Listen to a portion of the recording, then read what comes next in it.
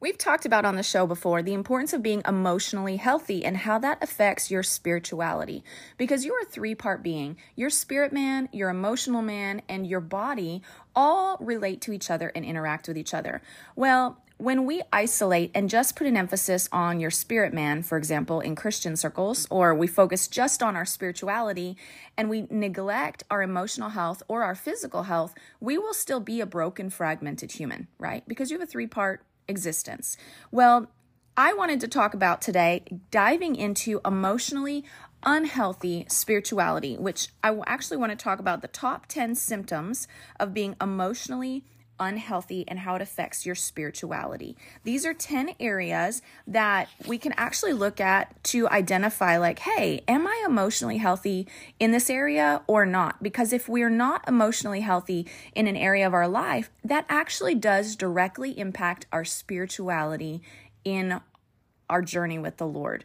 Because the way you view the world through your mind, your will, and your emotions impacts the way you filter everything, including your spiritual experiences. And so we're going to dive into these top 10 symptoms of being emotionally unhealthy and how you can address those things to develop and nurture a very whole, healthy version of yourself. Okay, let's dive in. Hi, you're listening to Java with Jen with your host, Jenilee Samuel. On this show, I bring the simplicity of hearing God's voice into everyday life in a no-nonsense, authentic, and super practical way. With coffee in hand and real life in our faces, let's do this.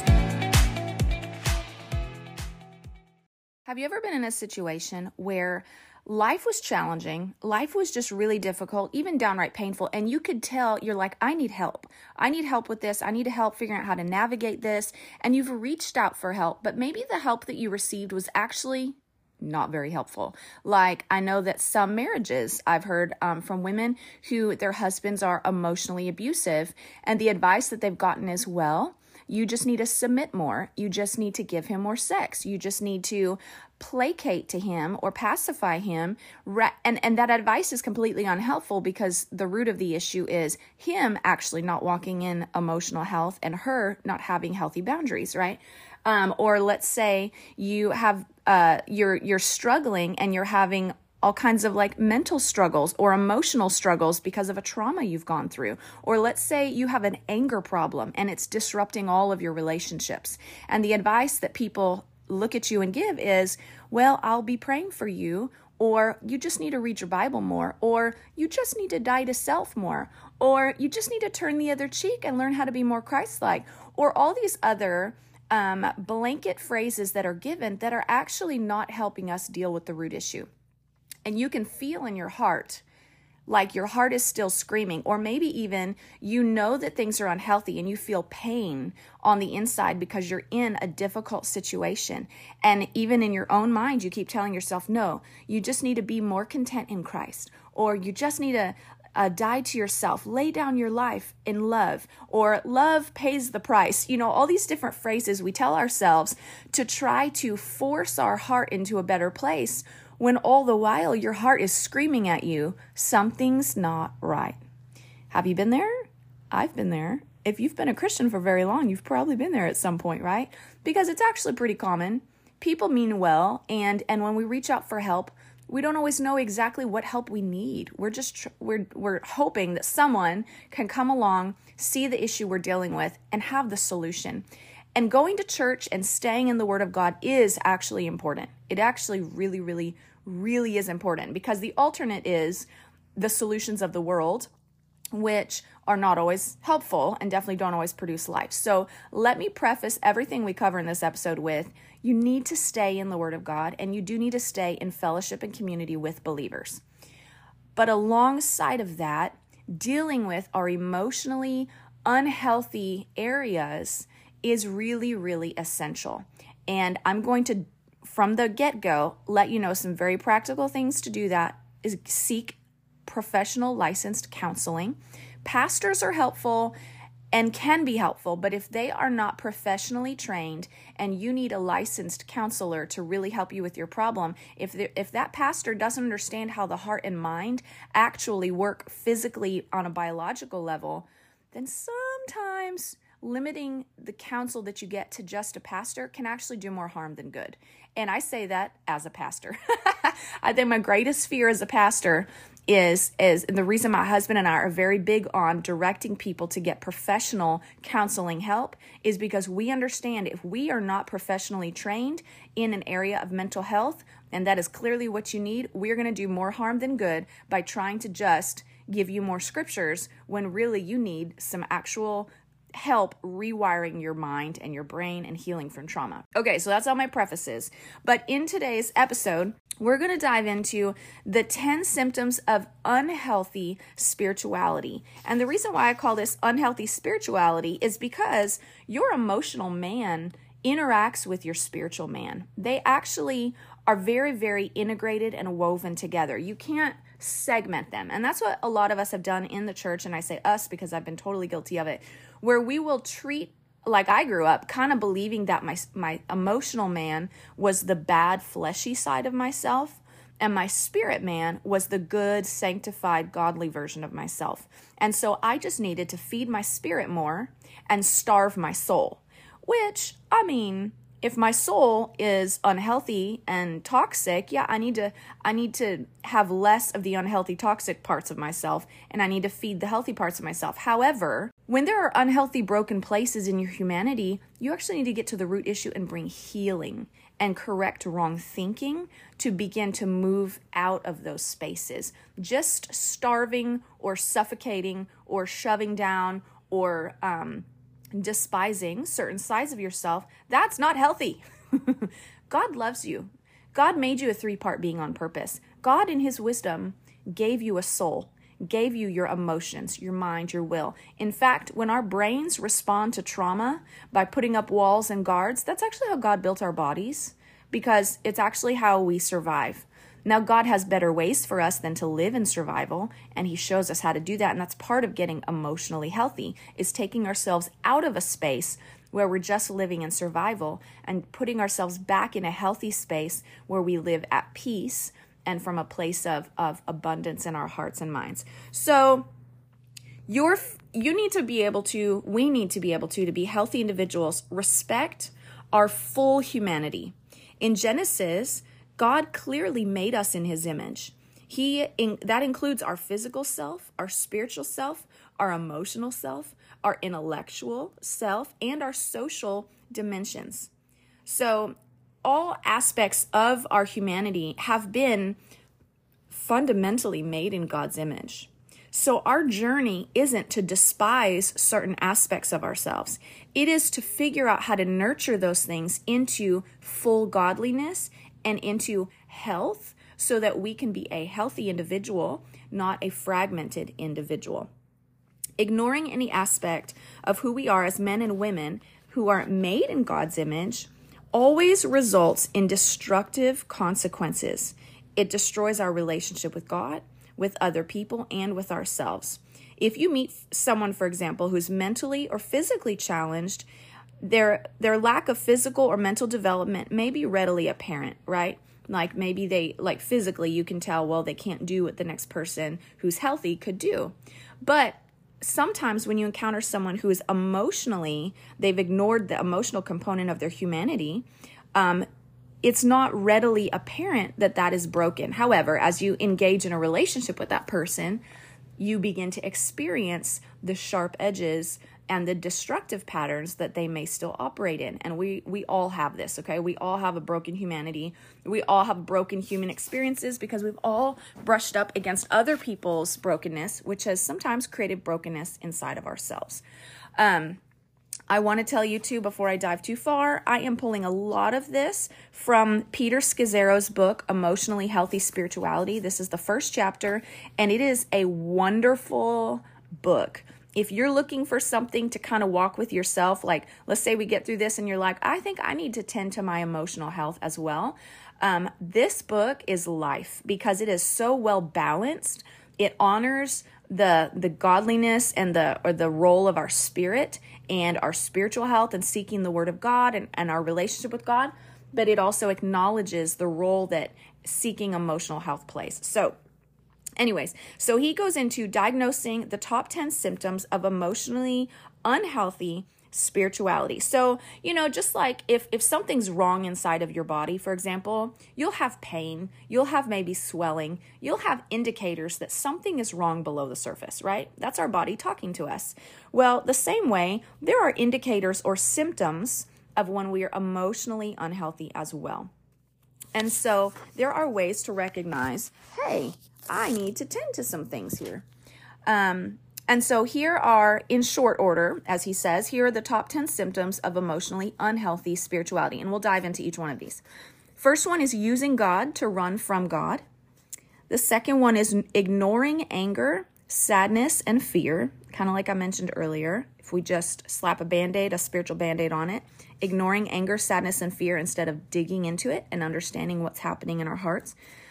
Dying to the wrong things. This I experienced in my life when I was in an abusive relationship, and I thought I just needed to keep dying to myself, and that if I had died to myself enough, it wouldn't hurt so bad. When that is wrong. Really, the relationship was toxic and ungodly, and I needed to draw some boundaries. Number 4, denying the impact of the past on the present. So when we live in denial, like the Word of God says, he who is in Christ is a new creation. The old is gone, the new has come. Well, sometimes we misappropriate that scripture thinking that means that literally all of my previous life doesn't affect me anymore because I'm a new being. Now, you are a new spiritual being. God has made you totally transformed in your spirit. But your soul is still undergoing transformation. And so denying the impact of the past on the present is actually a sign of being emotionally unhealthy. Denying that the toxic family you grew up in and how it impacts your current life, that is unhealthy. Okay, number 5, dividing your life into secular and sacred compartments. Kind of like I mentioned earlier, where we treat our spirit like it's the godly favorite child part of who we are, and treating our soul like it's the ungodly, fleshy part of us that we need to just suppress and tolerate. That's wrong. That's dividing your life into secular and sacred, treating work as though it's just work, and then church as though that's the holy side of you. No. Like, your life is all an expression of your spirit man and the truth of who you are. So dividing the two is unhealthy because it's actually not true. It's not how life actually operates. Number 6, doing for God instead of being with God, performing for him rather than living in relationship with him. Number 7, spiritualizing away conflict. Oh my gosh. I've seen this a lot, especially as a pastor. It's very easy for people to be like, like say you have a relationship falling apart. Oh, the devil's just coming after me and blah, blah, blah. And spiritualizing the conflict rather than dealing with the conflict. Number 8, covering over brokenness, weakness, and failure. Just pulling a blanket over it, ignoring it. Number 9, living without limits, without boundaries. That's unhealthy. Number 10, judging other people's spiritual journeys. These are all 10 symptoms of emotionally unhealthy people. Now, we're going to dive into this, and you're probably going to recognize yourself in some of these. That is okay. You are officially human and normal.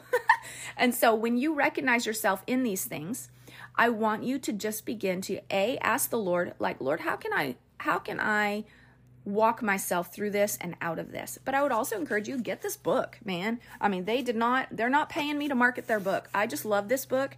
It is life, and there are so many practical tools. So if you recognize yourself in any of these things, I just want to encourage you to dig deep, both with the Lord and in practical ways, and say, how can we correct this? How can we get healthy in this space? Okay. All right. So let's dive into this first one. Using God to run from God. What does that even mean? I'm going to read what he has here. He says, few killer viruses are more difficult to discern than this one. On the surface, all appears to be healthy and working well, but it's not.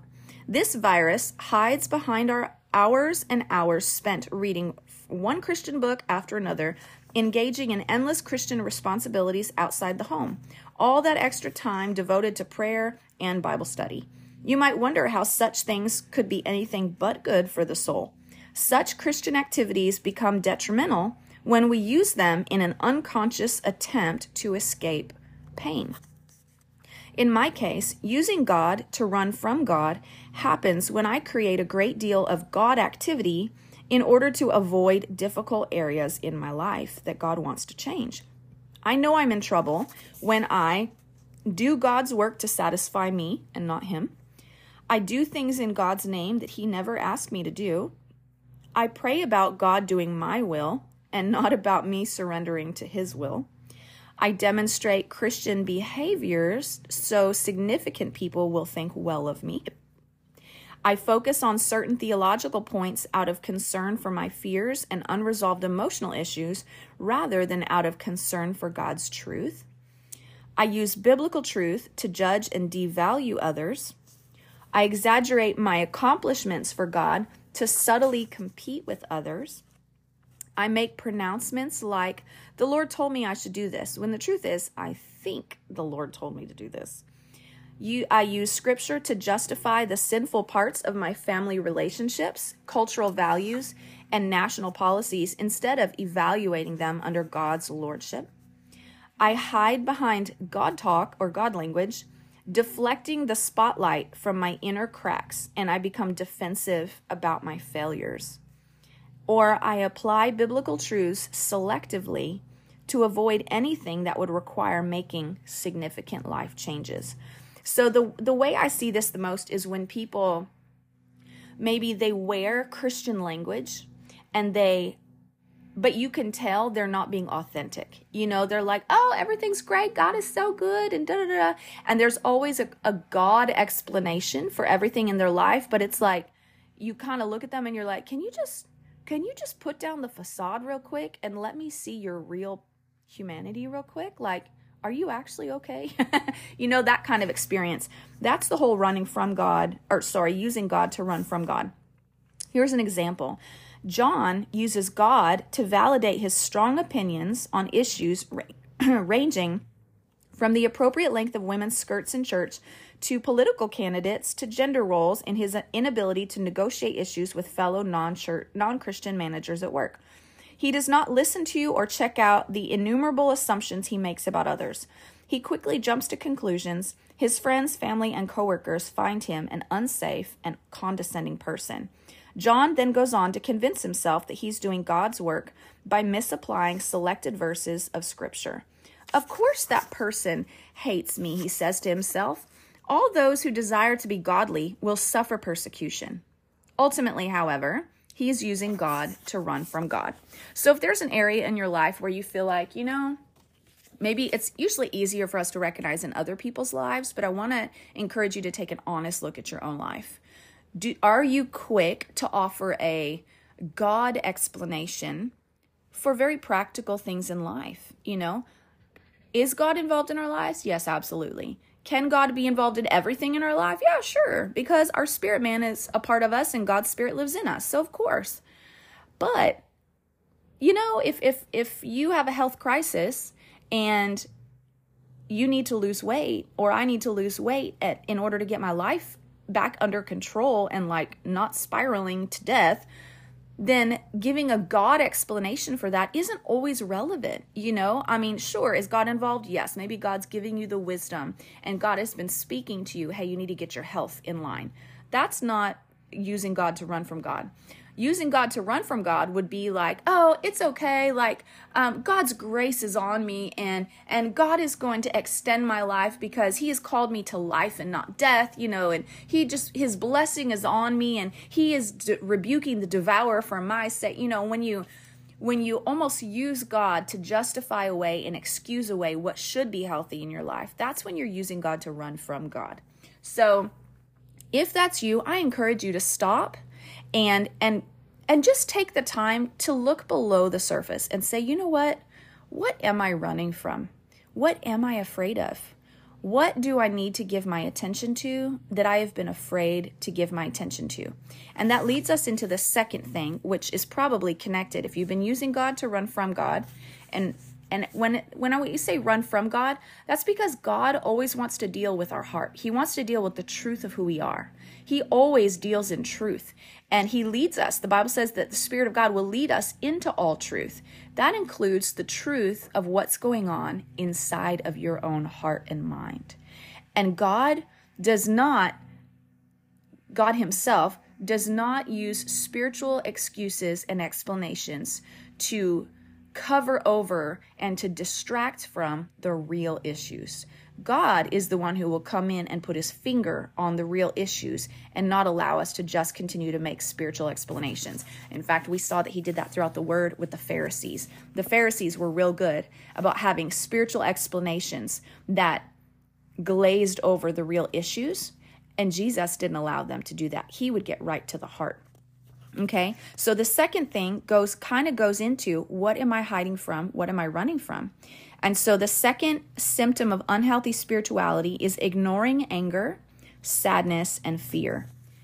A lot of times when we use God to run from God, it's because we're actually also running from and ignoring anger, sadness, and fear in our lives. Many Christians believe wholeheartedly that anger, sadness, and fear are sins to be avoided. And when we feel these emotions, we're sure it's an indication that something is wrong with our spiritual life. Anger is dangerous and unloving toward others. Sadness indicates a lack of faith in the promises of God. Depression surely reveals a life outside of the will of God. And fear, the Bible is filled with commands to not be anxious about anything and do not fear. So what do? We inflate ourselves with a false confidence to make those feelings go away.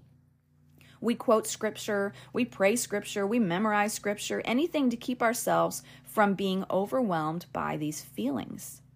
Like most Christians, Peter says, I was taught that almost all feelings are unreliable and not to be trusted. They go up and down and are the last thing that we should be attending to in our spiritual lives. It is true that some Christians live in the extreme of following their feelings in an unhealthy, unbiblical way. It is more common, however, to encounter Christians who do not believe that they have permission to admit their feelings or express them openly. This applies especially to difficult feelings like fear, sadness, shame, anger, hurt, and pain. And yet, how can we listen to what God is saying and evaluate what's going on inside when we cut ourselves off from our emotions? To feel is to be human. To minimize or deny what we feel is a distortion of what it means to be image bearers of God. To the degree that we are unable to express our emotions, hear this, we remain impaired in our ability to love God, others, and ourselves well. Let me say that again. To the degree that we are unable to express our emotions, we remain impaired or broken in our ability to love God, to love others, and love ourselves well. Why? Because our feelings are a component of what it means to be made in the image of God. To cut them out of our spirituality is to slice off an essential part of our humanity. To support what I mistakenly believed about God and my feelings, I misapplied the following illustration. So he has a picture of a train with the engine, the cart, and then the caboose. And as the engine, he has facts. On the cart, he has faith, and the caboose is feelings. And so this means he was believing that his life should be lived facts, faith, and then feelings. He thought his spiritual life should head down the tracks beginning with the engine called fact, which is what God said in Scripture. If I felt angry, for example, I needed to start with the fact. What are you angry about, Pete? So this person lied to you and cheated you. God is on the throne. Jesus was lied to and cheated to. Stop the anger. After considering the fact of God's truth, I then considered my faith, the issue of my will. Did I choose to place my faith in the fact of God's word, or did I follow my feelings and my fleshly inclinations, which were not to be trusted? At the end of the train was the caboose, and what was to be trusted least? My feelings. Under no circumstances, Pete, should you rely on your feelings. The heart is sinful and desperately wicked. Who can understand it? Jeremiah 17:9. This will only lead you astray into sin. Can you see how harsh this way of believing is? And yet, so many Christians live here. I've lived there. When taken in its entirety, the practical implications of such an imbalanced and narrow belief system, as we will see later, is enormous. It's a devaluing and a repression of what it means to both be human and made in the image of God.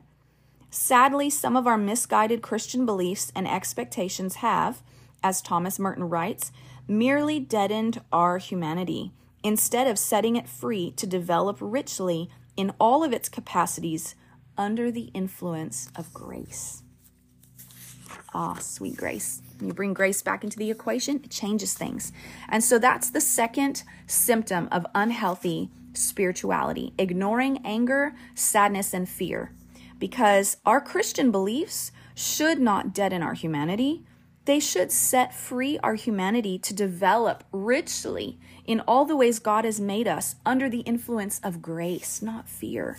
And so ignoring those things is a symptom of being unhealthy spiritually. The third way that we can be unhealthy spiritually, emotionally unhealthy, is dying to the wrong things. Now, I'm gonna hit this third one, and then we're gonna wrap the episode for this week because this is kind of a lot of content. I don't want to go on too long, and so we're gonna make a second and third part where we dive into the rest of these because I want to give it time for you to kind of think on it, and I want to give some tools at the end for working through these things, okay? So the third thing is dying to the wrong things. As Irenaeus said many centuries ago, the glory of God is a human being fully alive. Okay, I'm going to pause here. I read this book recently. It's by Brené Brown, and she's known for her TED Talk on vulnerability, which, by the way, is incredible. I encourage you, in fact, maybe I'll put the link in the show notes so you can go watch it if you'd like. But she breaks down the power of shame and vulnerability and how vulnerability is the antidote, if you will, to living in shame. But what I love about the book, I think it's called The Gifts of Imperfection. And she did some research where she studied a whole bunch of people and people that live wholehearted lives, like they live wholly alive. Their hearts are alive. They're vibrant. They're healthy individuals. And so the book is about the journey of wholehearted living. It is a really great book as well. And in it, she talks about the power of being a fully alive human and all the different aspects of what wholehearted living looks like. In fact, one of the chapters was about dance and how someone who dances and loves to dance and sing, that is actually a symptom of being a wholehearted, alive person. And she actually a lot of times looks at the way children function because we come into the world wholly alive. Our souls haven't been broken by life's challenges yet. So children are actually a great example of what it means to live wholly alive. They're full of fun. They're full of vibrancy. They're full of grace and forgiveness and positivity. They love to dance and they're enthusiastic. And so it's just an incredible, incredible book. But that's another book I would recommend. I'll put it in the show notes about what it is. But here Irenaeus is saying the glory of God, which means it glorifies God and it shows off the godness inside of you when you are a human being who is fully alive. We cannot be fully alive if we are emotionally fragmented and broken and we tolerate it, or worse, we slap Christian explanations on it to repress the broken places of us rather than dealing with and healing the broken places of us. So dying to the wrong things is a symptom of being unhealthy spiritually. True, Jesus did say, whoever wants to be my disciple must deny themselves and take up their cross daily and follow me. But when we apply this verse rigidly, without qualification from the rest of Scripture, it leads to a very opposite of what God intends. It results in a very narrow, faulty theology that says, the more miserable you are, the more you suffer, the more God loves you. Disregard your unique personhood. It has no place in God's kingdom. This is wrong, but that's what happens when we take one scripture and we apply it rigidly without considering the full context of the Word of God. We are to die, he says, to the sinful parts of who we are, such as defensiveness, detachment from others, arrogance, stubbornness, hypocrisy, judgmentalism, a lack of vulnerability. These are things we can be born with also, that maybe we inherited from our parents or are just natural bents in our personality.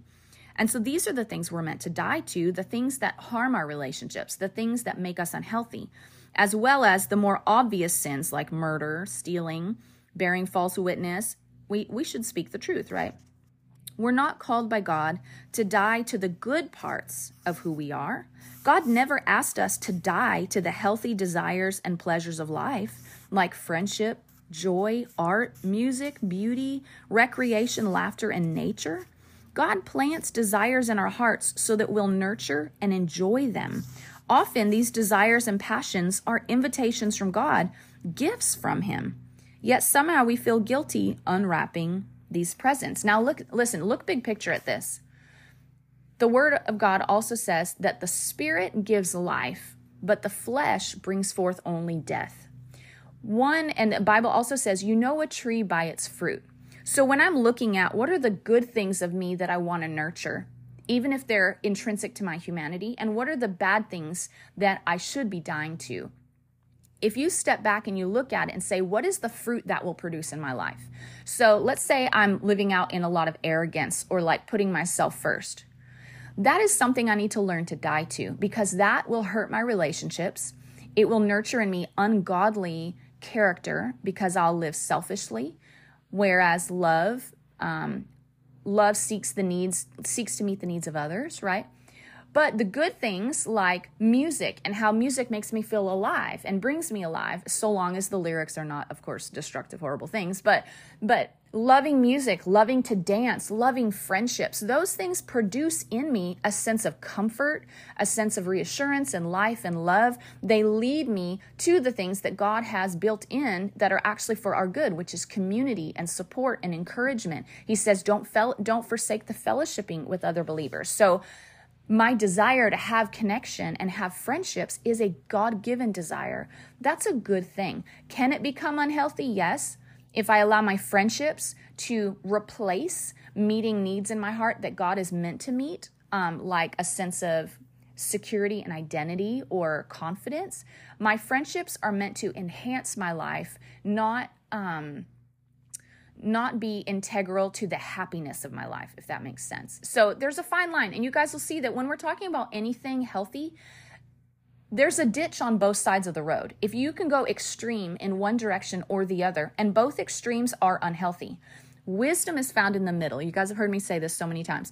Wisdom is found in the middle because it requires that we know ourselves and that we're in touch with our hearts and our minds and our intentions in order to walk in the middle of the road. I have to know my heart to know if I'm pursuing friendships to an unhealthy degree or to a healthy degree. For example, let's say, I'm going kind of far off on this, but I just want to make the illustration so you guys can follow me. How do I know when a friendship is getting unhealthy, for example? Friendship is a desire God's given us. Friendship is important in our life.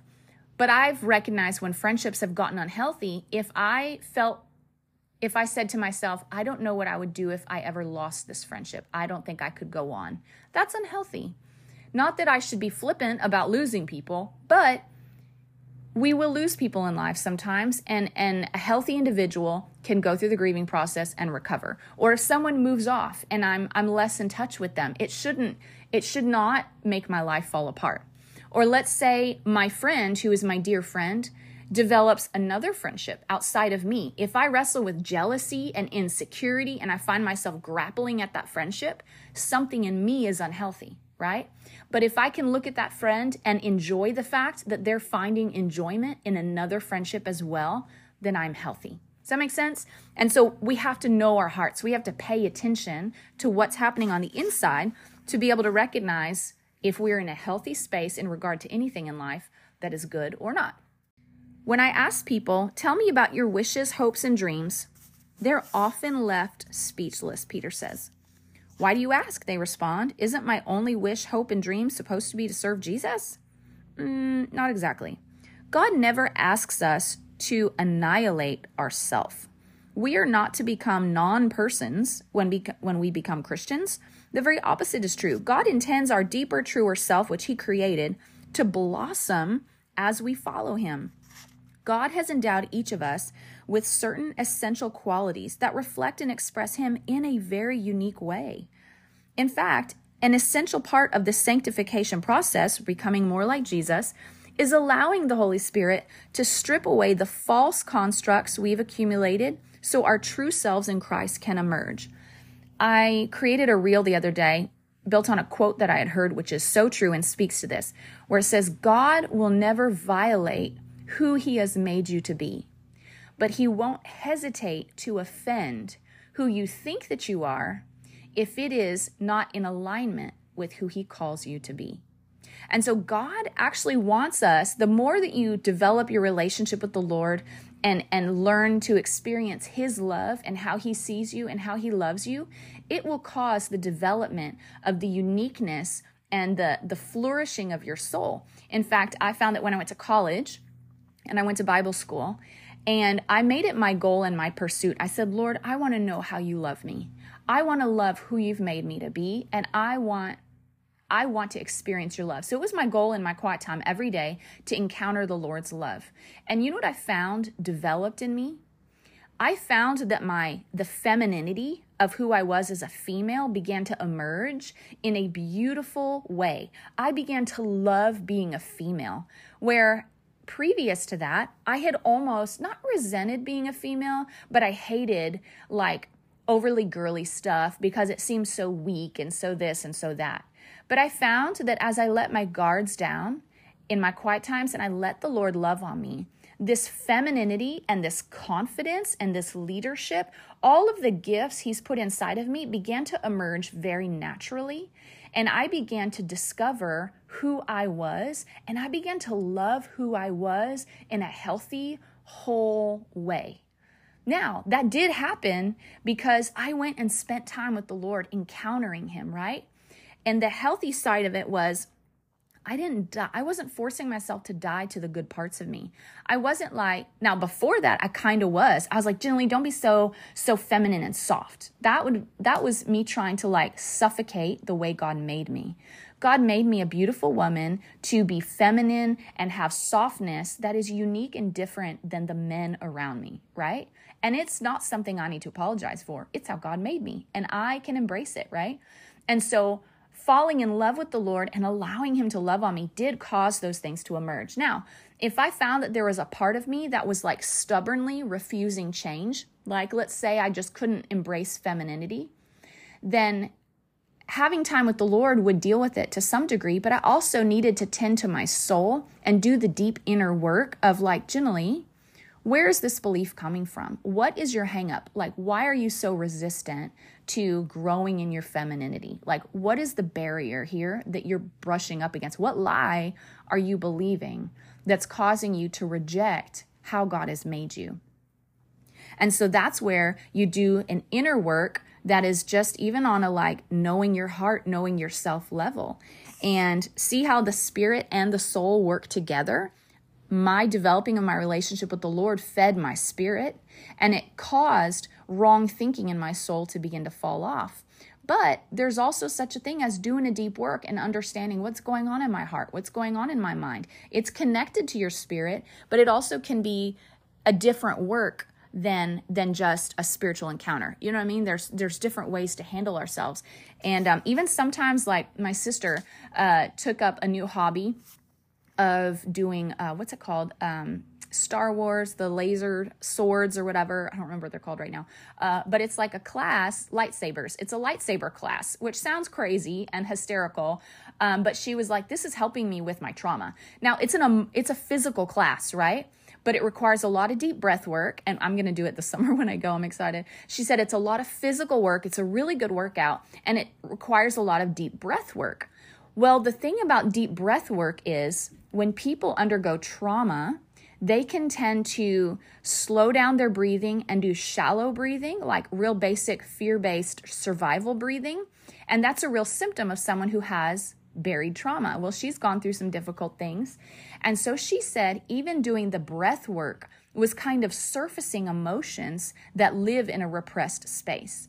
And not only that, but fighting with the sword and having the control in the situation was empowering and made her feel powerful and less like a victim and more like someone who was powerful in her own life, in her own body.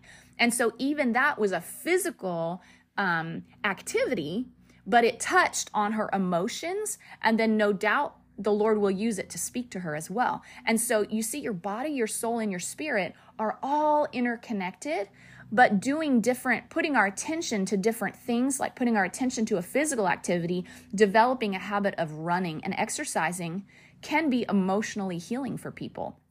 And that's because God made us a 3-part being. It's all connected. And so when we isolate just the spiritual aspect of who we are and neglect the physical and emotional, we are nurturing in ourselves an unhealthy life and an unhealthy spirituality. And so that's the first 3 things. I'm going to recap them for you real fast. The first one was using God to run from God. And by basically having a Christian explanation for everything and ignoring what's truly going on in your heart. Number 2, ignoring anger, sadness, and fear, ignoring the hard feelings and thinking that they're bad, rather than recognizing them as lights on the dashboard, indicating, hey, there's something going on in the engine. Tend to the engine, tend to the heart, right? So we need to embrace and dig deep and understand our hearts rather than ignoring anger, sadness, and fear. We need to know where things are coming from. And the third one was dying to the wrong things. God never asked us to die to the healthy aspects of who we are or the good aspects of who we are. He just asked us to die to the things in our humanity that are destructive and harmful and unhealthy. And so I want to encourage you guys, we're going to dive in. There's still 7 more. We're going to get them in the next episodes. And I hope this is insightful for you. If you guys want more, I encourage you to get the book. It's called Emotionally Healthy Spirituality. I will put the link to this book and the other one I mentioned by Brene Brown in the show notes, so you can go check those out. They are not paying me. Those are not affiliate links. Those books were just game-changing life changers for me. And so I want to give them as a reference. But just understand this. You are a whole being. Your body, your soul, your spirit are all made in the image of God. Intrinsic to the fact that you're made in God's image, all 3 aspects of you are good. There is goodness built into every aspect of who you are. But life and the enemy and lies will come along and try to break down the goodness that is built into us. And so I want to encourage you, the areas in your life where you feel like things are broken, things are not working right, things are just not flourishing like they could, I want to encourage you to take time and journal and ask yourself. In fact, one really great way to get to the root of unhealthy spirituality is to identify lies in our beliefs that are causing us to behave in certain ways. And so that's going to take us into our life hack. So don't go anywhere, because I have a life hack for you right now.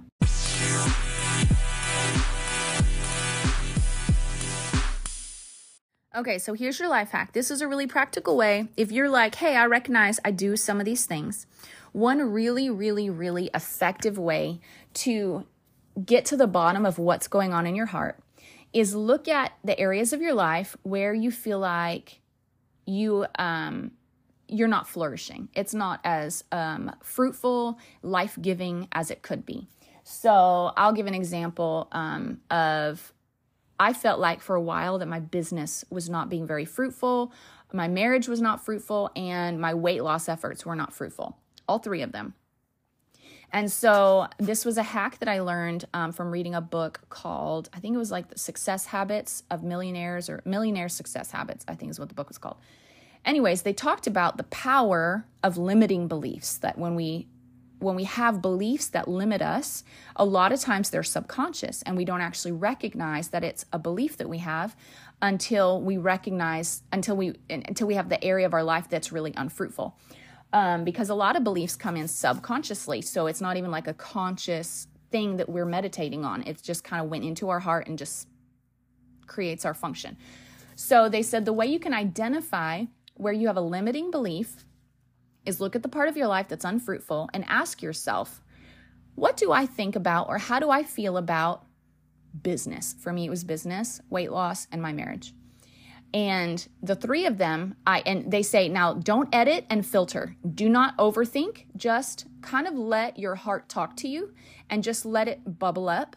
The insight that you need it has to be intuitive and natural, because the problem is, the reason a lot of us stay out of touch with our hearts is that we're so used to editing and filtering the way that we think, we actually don't let the truth of what's in our heart come up and come forward, right? So when you ask yourself this, don't edit it. Just let the first thing that comes to mind come to mind. And so for me, and it was weird because I was like, that doesn't sound like me. The response that I had, I said, how do I feel about business?